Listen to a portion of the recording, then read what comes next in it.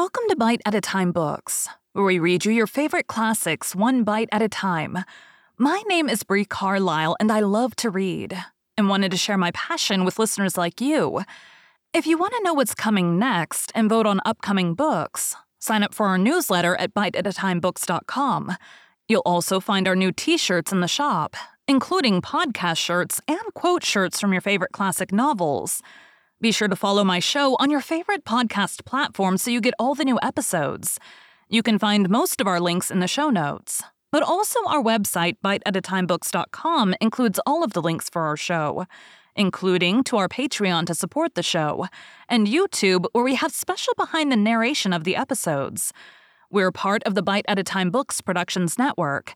If you'd also like to hear what inspired your favorite classic authors to write their novels, and what was going on in the world at the time, check out the Bite at a Time Books Behind the Story podcast, wherever you listen to podcasts. Please note, while we try to keep the text as close to the original as possible, some words have been changed to honor the marginalized communities who've identified the words as harmful, and to stay in alignment with Bite at a Time Books' brand values. Today we'll be continuing Frankenstein by Mary Shelley. Chapter 16. Cursed creator. Why did I live? Why in that instant did I not extinguish the spark of existence which you had so wantonly bestowed? I know not. Despair had not yet taken possession of me. My feelings were those of rage and revenge. I could with pleasure have destroyed the cottage and its inhabitants and have glutted myself with their shrieks and misery. When night came, I quitted my retreat and wandered in the wood, and now, no longer restrained by the fear of discovery, I gave vent to my anguish in fearful howlings. I was like a wild beast that had broken the toils, destroying the objects that obstructed me and ranging through the wood with a stag-like swiftness. Oh, what a miserable night I passed. The cold stars shone in mockery, and the bare trees waved their branches above me. Now and then, the sweet voice of a bird burst forth amidst the universal stillness. All save I were at rest or in enjoyment. I, like the arch-fiend, bore hell within me, and finding myself unsympathized with, wished to tear up the trees, spread havoc and destruction around me, and then to have sat down and enjoyed the ruin. But this was a luxury of sensation that could not endure. I became fatigued with excess of bodily exertion and sank on the damp grass in the sick impotence of despair. There was none among the myriads of men that existed who would pity or assist me, and should I feel kindness towards my enemies? No.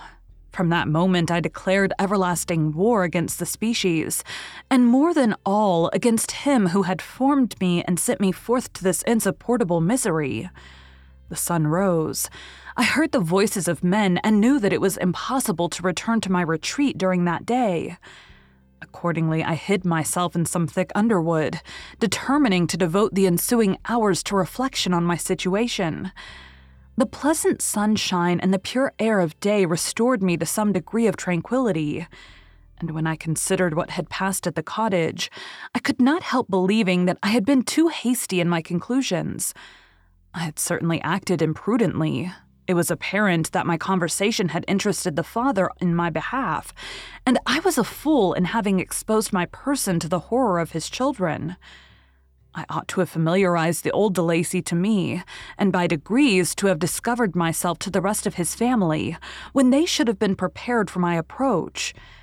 But I did not believe my errors to be irretrievable, and after much consideration I resolved to return to the cottage, seek the old man, and by my representations win him to my party. These thoughts calmed me, and in the afternoon I sank into a profound sleep, but the fever of my blood did not allow me to be visited by peaceful dreams. The horrible scene of the preceding day was forever acting before my eyes. The females were flying, and the enraged Felix tearing me from his father's feet.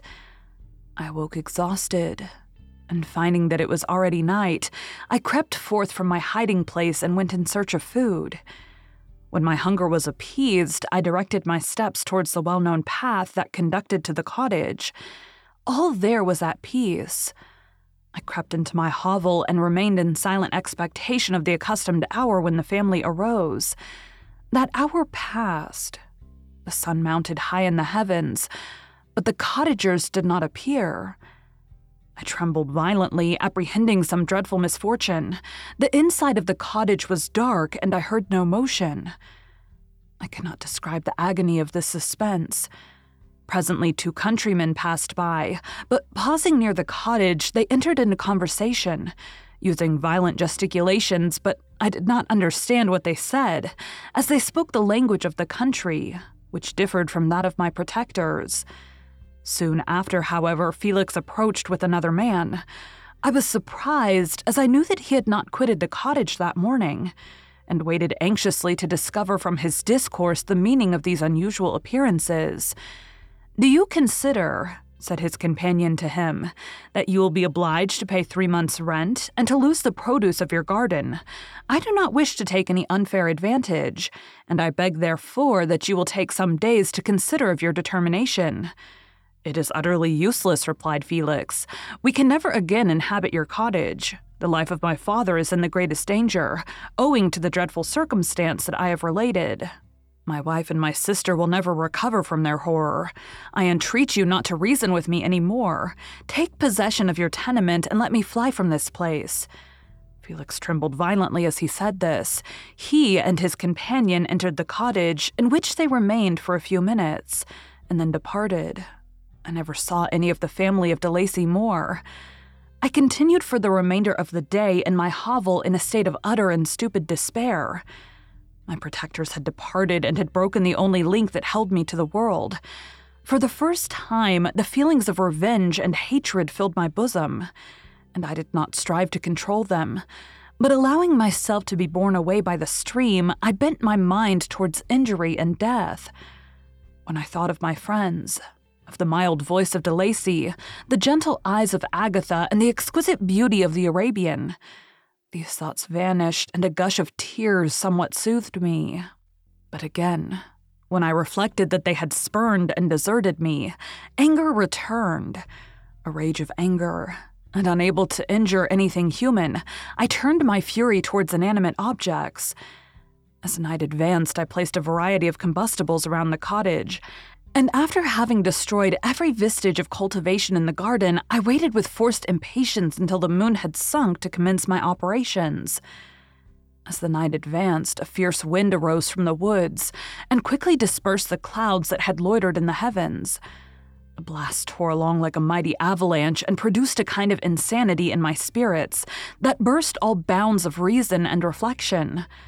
I lighted the dry branch of a tree and danced with fury around the devoted cottage, my eyes still fixed on the western horizon, the edge of which the moon nearly touched. A part of its orb was at length hid, and I waved my brand. It sank, and with a loud scream I fired the straw and heath and bushes which I had collected. The wind fanned the fire, and the cottage was quickly enveloped by the flames, which clung to it and licked it with their forked and destroying tongues. As soon as I was convinced that no assistance could save any part of the habitation, I quitted the scene and sought for refuge in the woods. And now, with the world before me, whither should I bend my steps? I resolved to fly far from the scene of my misfortunes, but to me, hated and despised, every country must be equally horrible. At length the thought of you crossed my mind. I learned from your papers that you were my father, my creator, and to whom could I apply with more fitness than to him who had given me life? Among the lessons that Felix had bestowed upon Safie, geography had not been omitted. I had learned from these the relative situations of the different countries of the earth. You had mentioned Geneva as the name of your native town, and towards this place I resolved to proceed. But how was I to direct myself? I knew that I must travel in a southwesterly direction to reach my destination, but the sun was my only guide. I did not know the names of the towns that I was to pass through, nor could I ask information from a single human being. But I did not despair. From you only could I hope for succor, although towards you I felt no sentiment but that of hatred. Unfeeling, heartless creator. You had endowed me with perceptions and passions and then cast me abroad an object for the scorn and horror of mankind. But on you only had I any claim for pity and redress, and from you I determined to seek that justice which I vainly attempted to gain from any other being that wore the human form. My travels were long, and the sufferings I endured intense. It was late in autumn when I quitted the district where I had so long resided. I traveled only at night, fearful of encountering the visage of a human being. Nature decayed around me, and the sun became heatless. Rain and snow poured around me. Mighty rivers were frozen. The surface of the earth was hard and chill and bare. And I found no shelter. Oh, earth, how often did I imprecate curses on the cause of my being? The mildness of my nature had fled, and all within me was turned to gall and bitterness. The nearer I approached to your habitation, the more deeply did I feel the spirit of revenge enkindled in my heart. Snow fell, and the waters were hardened, but I rested not. A few incidents now and then directed me, and I possessed a map of the country, but I often wandered wide from my path. The agony of my feelings allowed me no respite. No incident occurred from which my rage and misery could not extract its food. But a circumstance that happened when I arrived on the confines of Switzerland, when the sun had recovered its warmth and the earth again began to look green, confirmed in an especial manner the bitterness and horror of my feelings. I generally rested during the day and traveled only when I was secured by night from the view of man. One morning, however, finding that my path lay through a deep wood, I ventured to continue my journey after the sun had risen. The day, which was one of the first of spring, cheered even me by the loveliness of its sunshine and the balminess of the air. I felt emotions of gentleness and pleasure that had long appeared dead revive within me.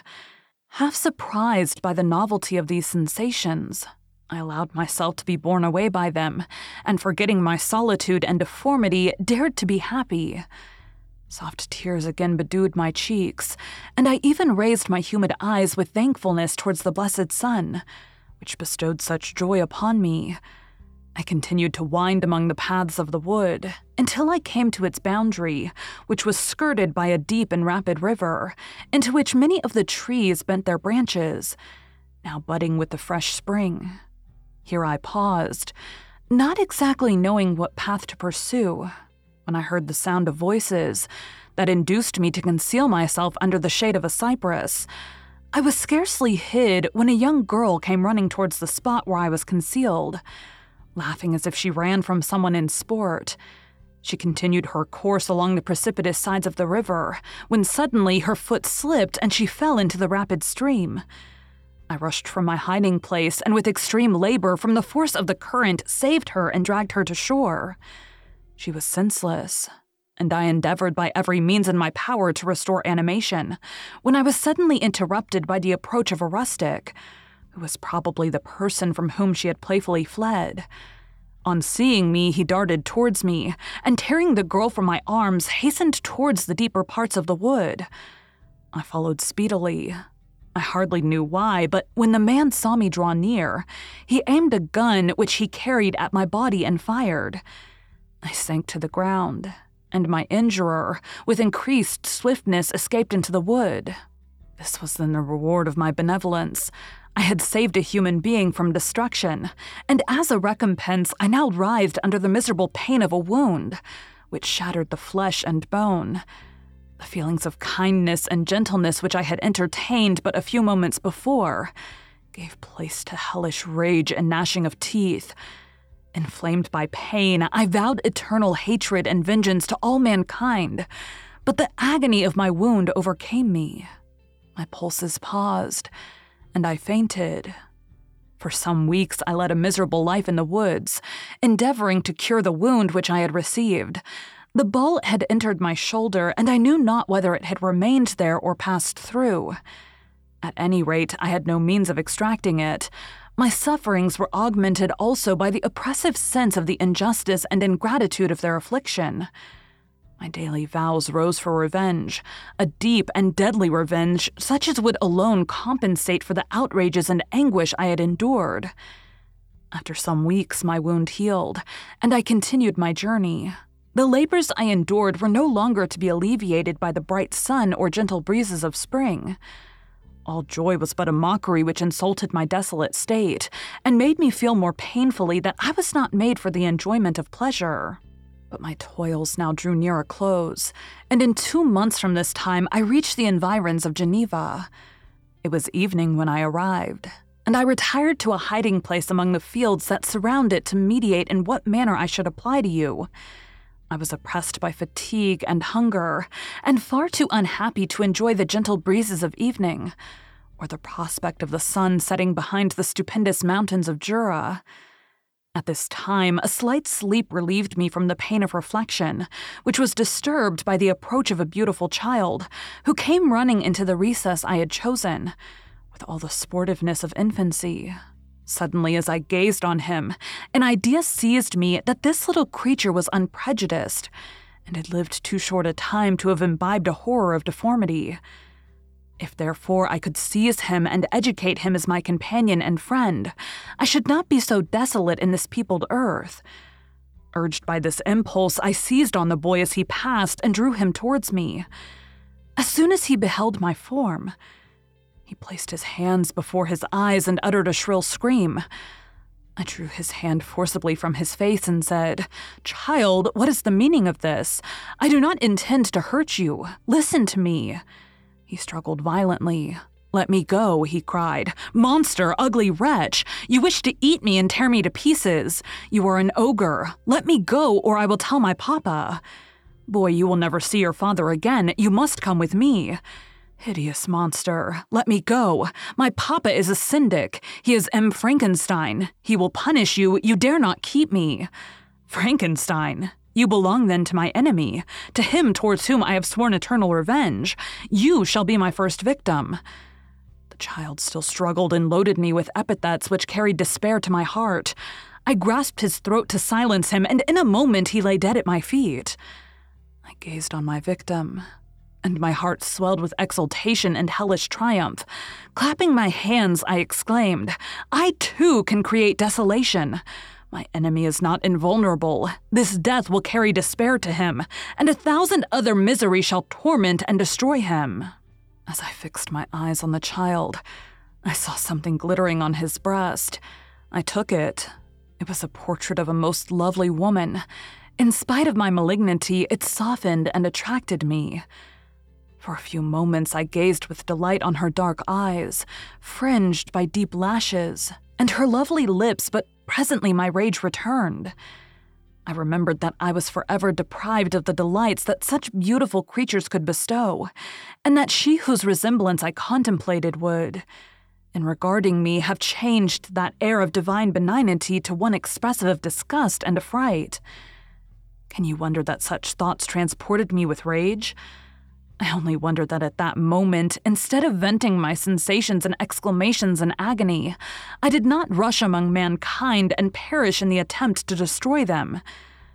While I was overcome by these feelings, I left the spot where I had committed the murder, and seeking a more secluded hiding place, I entered a barn, which had appeared to me to be empty. A woman was sleeping on some straw. She was young. Not indeed so beautiful as her whose portrait I held, but of an agreeable aspect and blooming in the loveliness of youth and health. Here, I thought, is one of those whose joy-imparting smiles are bestowed on all but me. And then I bent over her and whispered, "Awake, fairest, thy lover is near, he who would give his life but to obtain one look of affection from thine eyes. My beloved, awake." The sleeper stirred. A thrill of terror ran through me. Should she indeed awake and see me and curse me and denounce the murderer? Thus would she assuredly act if her darkened eyes opened and she beheld me. The thought was madness. It stirred the fiend within me. Not I, but she shall suffer. The murder I have committed because I am forever robbed of all that she could give me. She shall atone. The crime had its source in her. Be hers the punishment. Thanks be to the lessons of Felix and the sanguinary laws of man. I had learned now to work mischief. I bent over her and placed the portrait securely in one of the folds of her dress. She moved again, and I fled. For some days I haunted the spot where these scenes had taken place, sometimes wishing to see you, sometimes resolved to quit the world and its miseries forever. At length I wandered towards these mountains, and have ranged through their immense recesses, consumed by a burning passion which you alone can gratify. We may not part until you have promised to comply with my requisition. I am alone and miserable. Man will not associate with me, but one as deformed and horrible as myself would not deny herself to me. My companion must be of the same species and have the same defects. This being you must create. Thank you for joining Bite at a Time Books today, while we read a bite of one of your favorite classics. Again, my name is Bree Carlisle, and I hope you come back tomorrow for the next bite of Frankenstein. Don't forget to sign up for our newsletter at biteatatimebooks.com and check out the shop. You can check out the show notes or our website, biteatatimebooks.com, for the rest of the links for our show. We'd love to hear from you on social media as well.